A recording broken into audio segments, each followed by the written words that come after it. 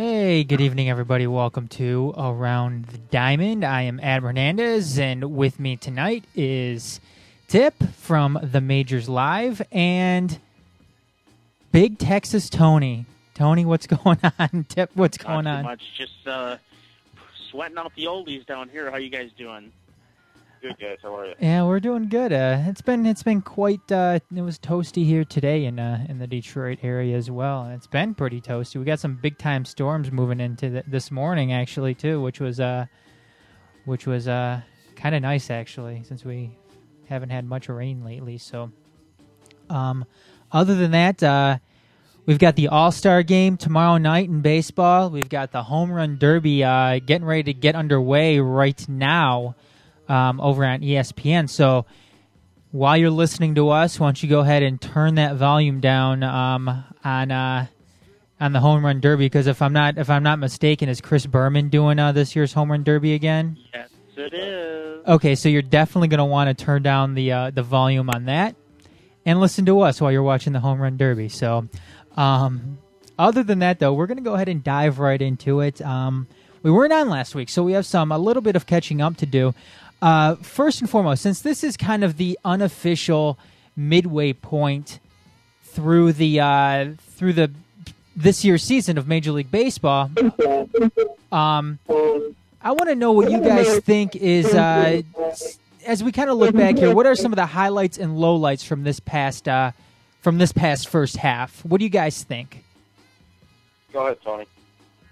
Well, I would say Justin Verlander's no-hitter for the first one, not to sound like a homer or anything, but, just the domination of the no-hitter and basically coming a hit batsman really away from being a perfect game was incredible. I think Jeter's 3,000th hit, we all saw it coming, but it's still a highlight. And then my other surprise really is a highlight is, how that the Adrian Gonzalez trade has really worked out for the Red Sox. He's really lifted up the spirits in Boston with his hitting 354 at the All-Star break, and he's been a huge threat in the Red Sox lineup. That's been some of the highlights. Tony, I can't really agree more with you. That Adrian Gonzalez trade has really started to benefit Boston. Even when in the beginning of the season, Boston is really struggling all around, and I still think that Boston has some things to worry about with their starting rotation, but still. That Adrian Gonzalez trade, like I said, that was a huge benefit for the Red Sox so far this season in the first half, and a huge highlight for them. And Tony, what you said too about Justin Verlander, it's become the case right now where every single time he takes the mound that's a highlight in itself. The way he goes out, the way he approaches a game now is crazy. Before he used to go out there, he was a really immature pitcher before. He would go out there and he'd try to blow you away, right off the bat. Now, some of his best pitches are actually coming when he throws over 100 pitches in a game. That's usually when he's at his best, is after that 100 pitch mark.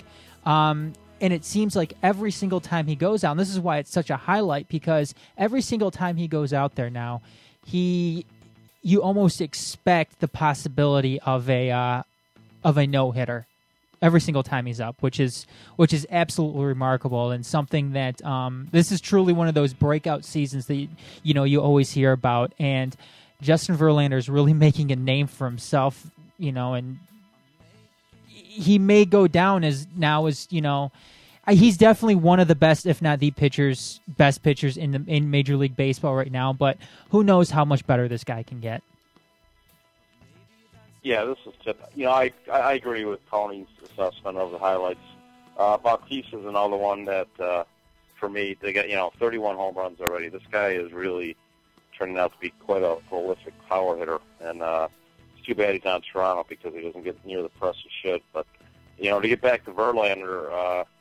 Not only do we expect him to pitch that well, I think the reason he's pitching as well is he now expects himself to pitch this well. And he just has seemed to grown up a whole lot this past year, and he has just taken over this team. He is the unquestionable leader of this Tiger baseball team, and yeah, he's just having one of those years that you just kind of shake your head at. What about some of the lowlights here? What do you guys think are some of the lowlights so far this first half of the Major League Baseball season? Two things in particular. No, go ahead, Tip. Go ahead. Oh, the lowlights for me almost are what happened in San Francisco. I mean, in L.A. and what happened with the gentleman who just died at the Texas ballpark last week, fireman. Those just stand out for me. In baseball itself, I don't really know too many lowlights this year for myself. I really don't have anyone that comes to mind, but go ahead, Tony. I actually have one that comes to mind. How about Manny Ramirez? Oh, yeah. We almost... one comes to mind right away. That was on one of our first shows, too, Tony. That seems like such a long time ago now. So. It seems like last season, doesn't it? It does. Yeah, it does. It doesn't seem like it happened this season. You're absolutely right, though, Tony. That Manny Ramirez, I mean, after such, Manny Ramirez is having one of those careers where, he was one of those feared hitters. And I guess when you go back and you look at things right now, the way Manny Ramirez acted throughout his career, you always heard that old phrase, it's Manny being Manny. I guess how his career ended in Major League Baseball really doesn't surprise me a whole lot. Yeah, and I think why I haven't put up Manny Ramirez. I never liked Manny Ramirez, and he's a very forgettable person for me. So I never thought he was that great of a player. He could hit, but other than that, I just thought he's such a buffoon that he was just very forgettable for me. I always thought he had a really good supporting staff, and the supporting staff many times outshadowed him. From the time he's in Cleveland when he was basically hitting in front of Jim Thome to his time in Boston where he had the good lineups in front of him, and even now even this season in Tampa where he had the good hitting lineups in front of him there. The other low light that comes up for me, and it actually is a little mini-series, a couple of home plate mishaps, if you will. The case with Buster Posey and Josh Hamilton both ending up with injuries. Unfortunately, Buster's ended up being a season-ending injury. I know that home plate mishaps have been a focus in Major League Baseball ever since the Posey incident. Yeah, and I'm gonna go ahead and add this on there. Also, it's another low light. Is Major League Baseball umpires the rate that they're throwing guys out in games? In some cases, these are Major League Baseball superstars. A lot of the times, the fans would go out and to watch just these players. For instance, a few days ago when Justin Verlander was thrown out of the game. Granted, it was later in the game, but if I remember correctly, this was a game against the Los Angeles Angels of Anaheim where Bobby Abreu was thrown out earlier in that game. And it just seems, and you've been hearing a lot more about it right now as far as umpires having a shorter fuse in the game right now. And it's, and it brings up the microscope on some of these more questionable umpiring crews. For instance, the what's his name? Is it Jerry West? Joe West. Joe West. His umpiring crew that also consists of Angel Hernandez, and these two are consistently rated some of the worst umpires in Major League Baseball. I mean, and it's lucky enough for Major League Baseball that C.B. Buckner isn't on that crew as well, because C.B. Buckner, I believe, has been rated the worst Major League Baseball umpire the past few seasons. So, I wish the umpires didn't have so much involvement in that way in a game where they're where they have that short fuse and they're ejecting some of these big time players earlier more often. It seems like. I don't know. What do you guys think? I think the umpiring situation it seems to be a cyclical thing with Major League Baseball. It seems like every 10 years or so we seem to have bad umpiring, some sort of, I'm looking for the correct word, crisis or whatever in umpiring. And I don't put a lot of weight into it. I just think it's cyclical, and if these guys do that bad of a job, they will be, fired or weeded out, and they'll bring in new. I just think it's one of those seasons where it happens, and I don't put a whole lot into it.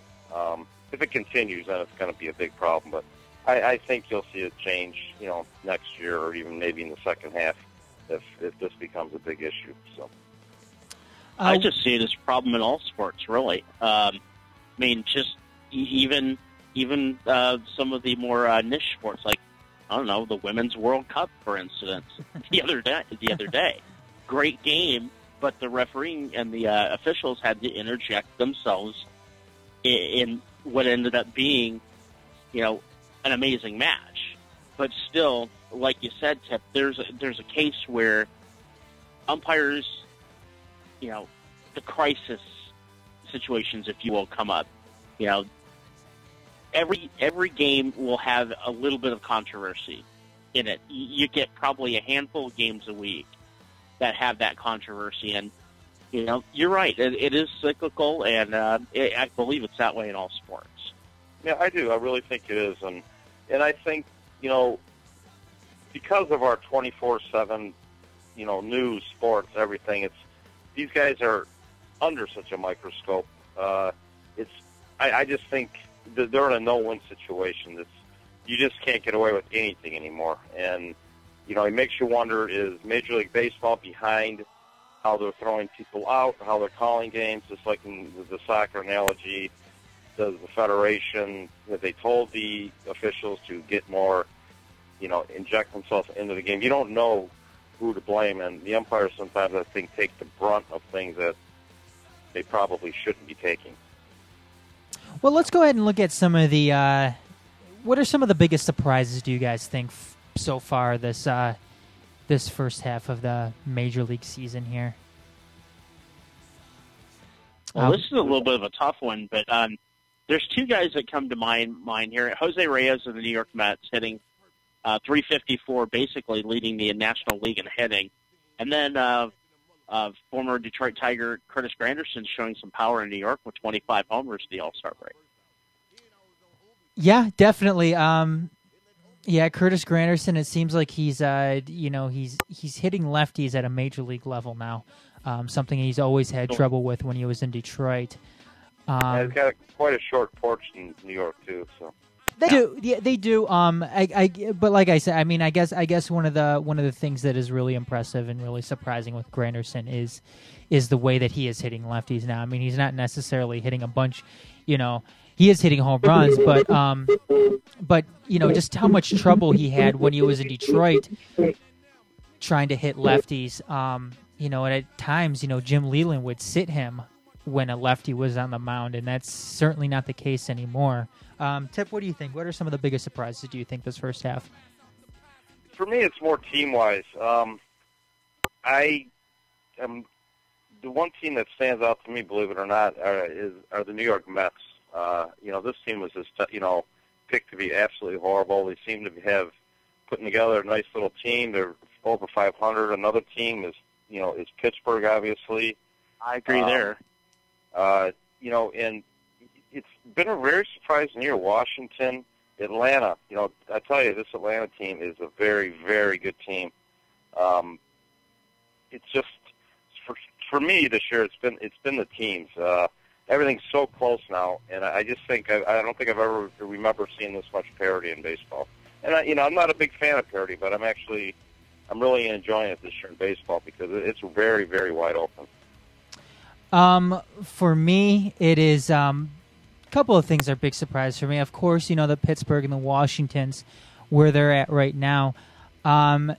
Something though is far as being surprising is the Cleveland Indians. They're still Absolutely. right there in the AL Central race, even though I think the AL Central is a little bit of a weaker division, considering you only have 2 teams right now that are above 500.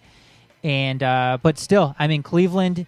This is an organization that's had to sell off a lot of their talent. I mean, at one time you had Cliff Lee and CC Sabathia both on this pitching staff, and they couldn't afford those guys anymore, so they had to get rid of them. Yet you're seeing a lot of their younger players come up right now and are making a difference for them. And I guess the surprising thing about them is I guess I really wasn't surprised so much of them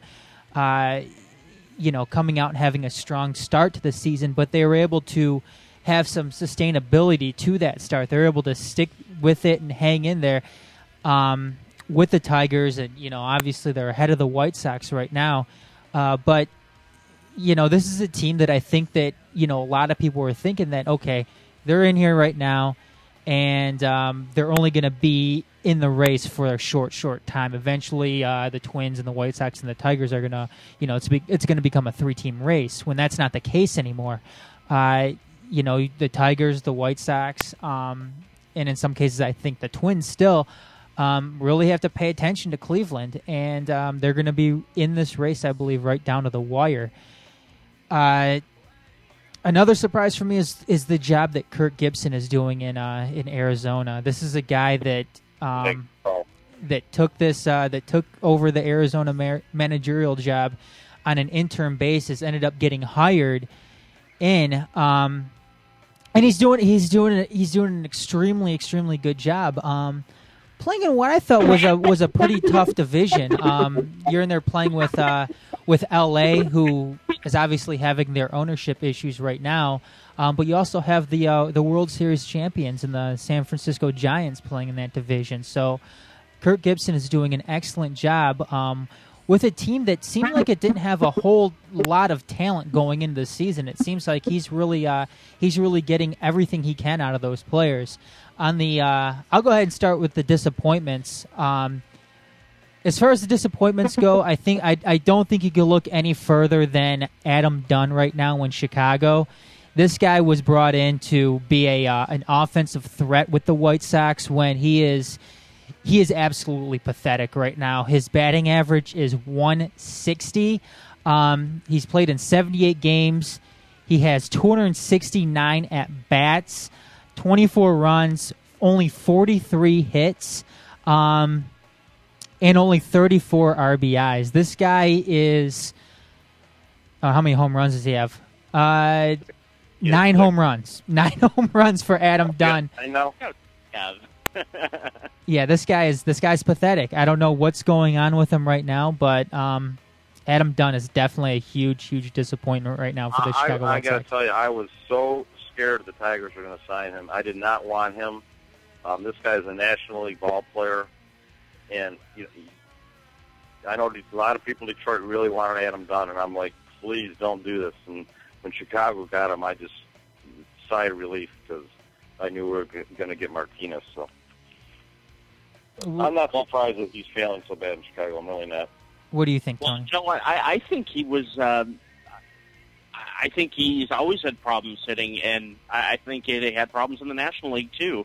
I just looked up his stats, Adam, and he's got 117 strikeouts and 269 at bats. Mm-hmm. He's striking out basically one out of every 2 at bats. That's not a good ratio. I mean, the next guy next to him is, of course, Austin Jackson, and Austin's striking out once every 3.5 at bats. So you're looking at a guy in Adam Dunn who was brought in, paid very, very good money to be hitting for Ozzie Guillen and Kenny Williams in Chicago, and he's just not doing it. Now, he's the left-handed version of Rob Deere. Or Gorman Thomas, maybe? Yeah, really. Remember Rob Deere? I mean, that guy, I think he struck out one out of every 2 or 3 at bats also. I remember. Oh yeah, he was the walking, talking version of Home Run Derby. It's either a homer or an out. Yep, absolutely. Adam Dunn right now is at 117 strikeouts. Last season he had 199. I have a feeling he's probably going to eclipse that number by the time this season's all said and done. Did you guys have any more disappointments, though, this season? I had two more. Go ahead, Tony. Jeremy Guthrie from the Baltimore Orioles. I mean, the Orioles have been just a really flat-out disappointment. And, Jeremy Guthrie was supposed to be one of the aces on that pitching staff. He's 3-12 right now. And the other disappointment is Brian Fuentes for the A's. He was paid good money to be the new closer out in Oakland, and he's 1-8 with 12 saves and 3 blown saves and a 4.82 ERA. Not exactly the type of ERA you want for your closer. I have a couple disappointments too, and the second baseman and the third baseman of the Detroit Tigers are two of them. Whoever they are, whoever's playing that position seems not to know how to play that position anymore or hit. But in general, Tony, you brought up the Oakland A's. The Oakland A's are a big disappointment to me. I had a lot of high hopes for this team this year, and it seemed to just fall flat. They seem to start winning a little, and I don't even think they're going to make a run at all for it this year. It's very disappointing for me as Oakland. Oh no, they stink right now, and they've already had a managerial change and have progressively gotten worse. Yeah, there's something wrong there. There's obviously something wrong in that team. It's too bad because they got such good young pitching in that team. They're waiting for the release of Moneyball to help save the world. Yeah, that looks good. I want to see that. So. Yeah. The other big story coming out this past week was Derek Jeter hitting his 3,000th. And in my notes here, I have home run, but there was actually that'd be quite a feat hitting 3,000 home runs. But he actually hit his 3,000th hit in his career. And I guess we're talking about surprises and disappointments. I guess one of the biggest surprises for me was he's the first Yankee hitter to reach 3,000 hits in his career. Given the history of the New York Yankees, and I believe he's only the 28th player in Major League Baseball history to get 3,000 hits. I don't know. What are your guys' impressions on this feat that he accomplished? And I don't know. What do you guys think of Jeter finally hitting 3,000 hits? I saw it. I loved it. He's really, to me, has become top 3 Yankee of all time. The fact that he 3-2 count, home run left field, then goes 5 for 5, gets the winning hit in the ball game. That's the difference between being a good player and being a great player. Jeter's a great player. Great players do great things, and that's what separates them from everyone else. And he's just a tremendous player. And I think people over the last year or so have forgotten what a great player he is. So I was just thrilled with it. Tony? Oh, I couldn't agree with Tip more on that, Adam. It's a case where, Jeter was probably one of the more vilified Yankees during the Yankees heyday. The Yankees.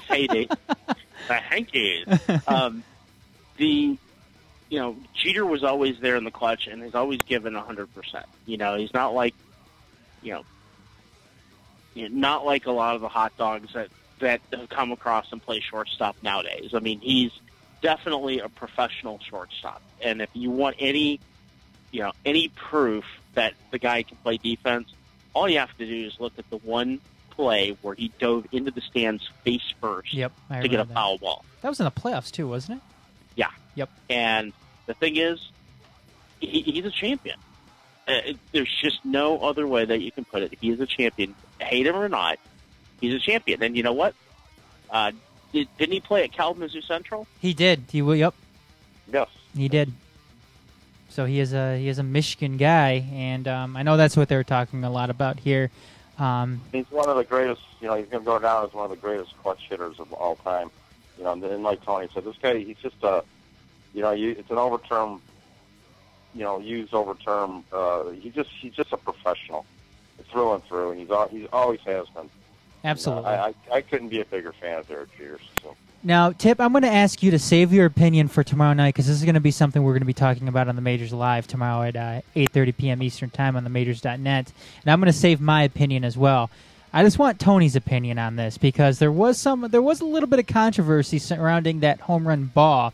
A gentleman by the name of Christian Lopez ended up catching the ball, and he went around and basically gave the ball back to Derek Jeter without wanting anything in return. He just gave it back to him. He said, "This is Derek Jeter's ball. He earned it." And now something you got to keep in mind though is apparently this Christian Lopez guy, has, I believe, $100,000 in student loan debt.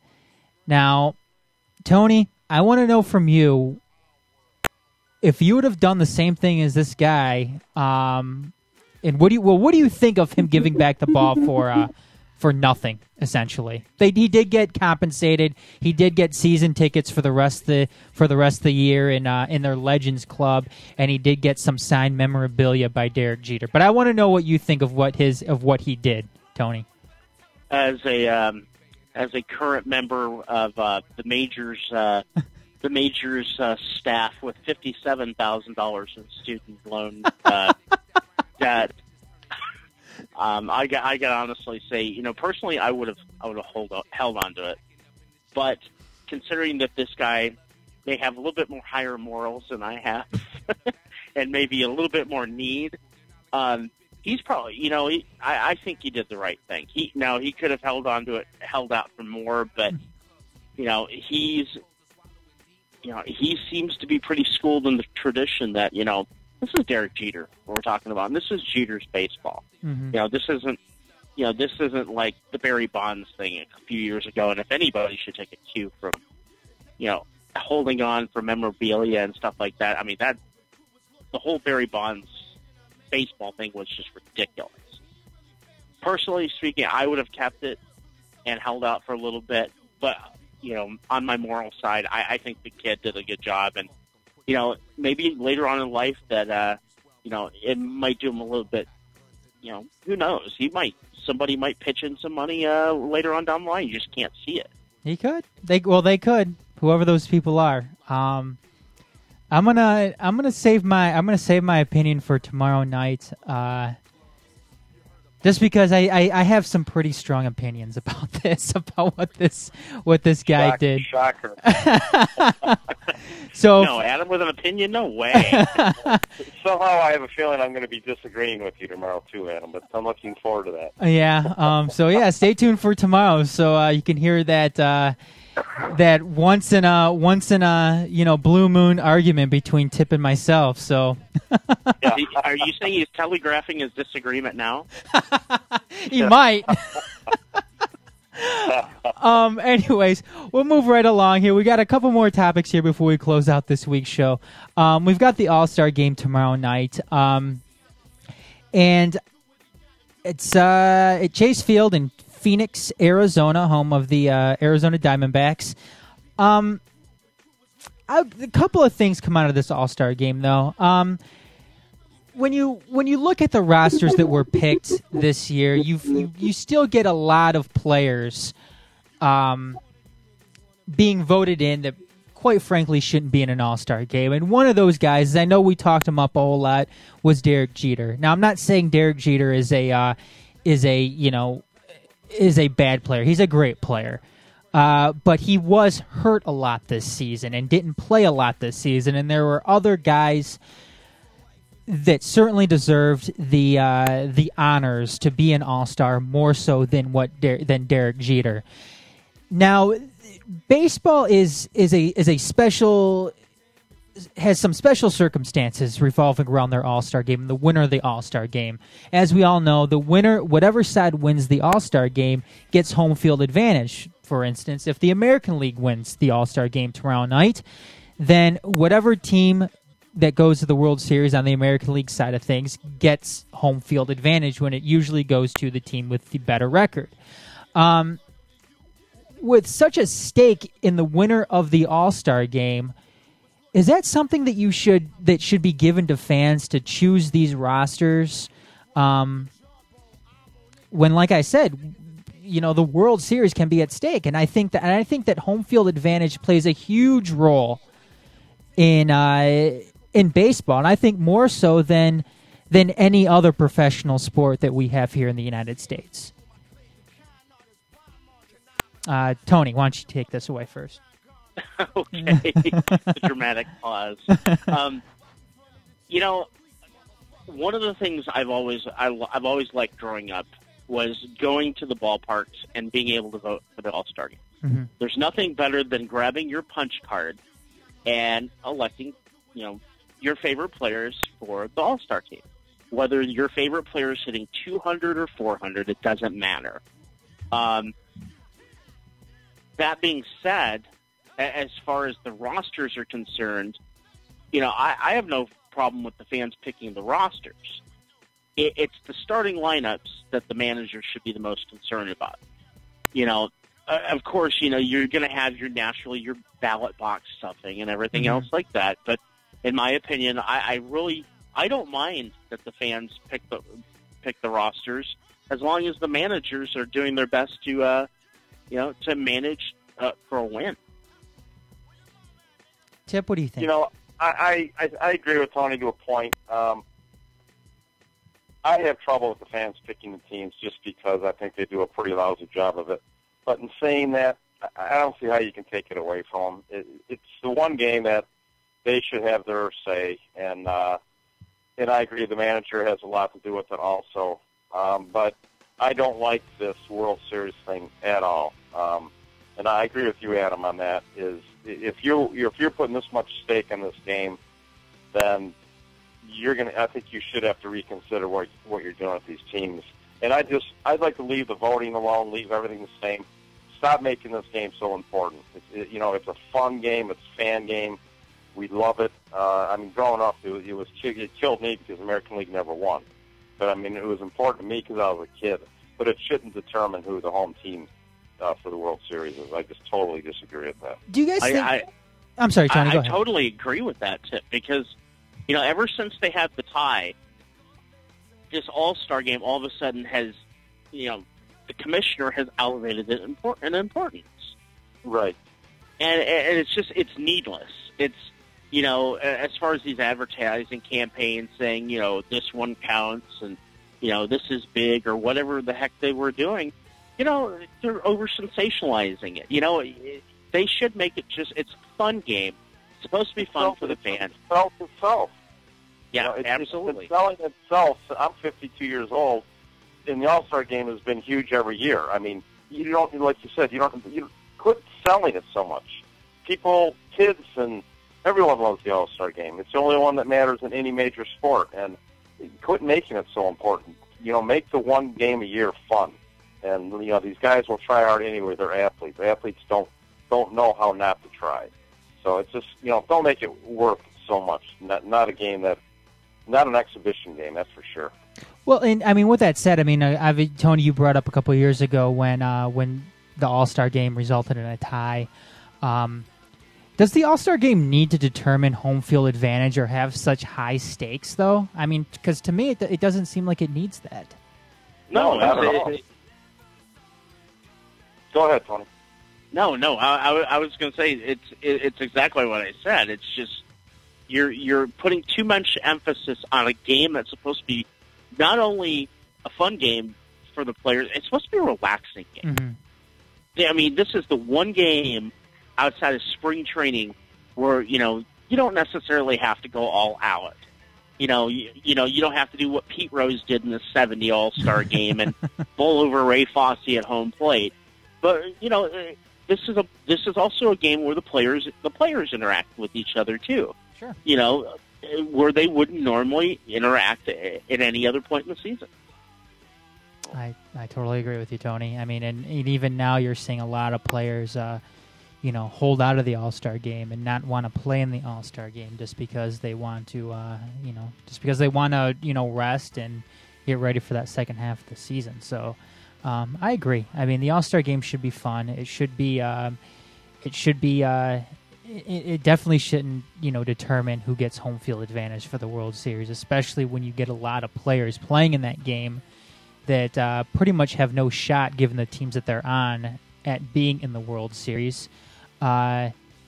And then again, you also have some of the fans too that really aren't, I don't want to say responsible in choosing who's going to be in the starting lineup, but that puts a lot of emphasis and a lot of importance on the fans to, when they're making these all-star selections. And I don't know, maybe when you look back at how they handle this, if they're going to keep, having the all-star game determine the World Series, who gets home field advantage in the World Series, I don't know, maybe you release the choices a little bit later in terms of the ballot, who's going to be on the ballot, or, so they could be a little bit, or you limit some of these guys. For instance, if Derek Jeter is hurt, then you release the ballot later on, and you don't include him on the ballot. So, and you disregard the write-in. So, I don't know. It seems like it seems like baseball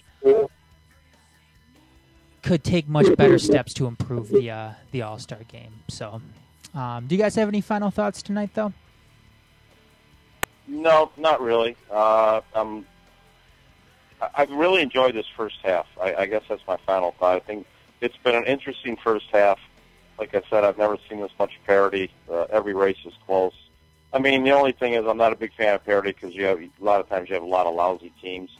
But I don't know. This year, I think it's going to be a very, very fun, interesting year in baseball. And I think you're going to see some surprises. So that's about it for my final thought. Tony? Well, my final thought's really going to be I'm going to see baseball from another different perspective for the second half of the season. That's right. Considering I saw a lot of the first half of the season from Southern California perspective. Now we'll see it from the southwestern perspective. Texas is still very much alive in their in the pennant race in the American League West, and of course Houston's buried in the NL Central, which has been pretty much their MO for the past couple of years. So looking forward to a good second half. Hopefully Justin Verlander can get to 18, 19, possibly 20 wins. Would love to see a good Tigers closeout and potentially a pennant going back to Motown. Absolutely. Yeah, be a lot of fun. Other than that, we're going to go ahead and close out this week's show. You can catch us again next Monday, 8 o'clock p.m. Eastern Time. That's 7 p.m. Central Time right here on themajors.net. So for Tip, Tony, I am Adam Hernandez saying see you guys next time. Have a good rest of the week, everybody, and enjoy that All-Star game. Good night, guys. Night.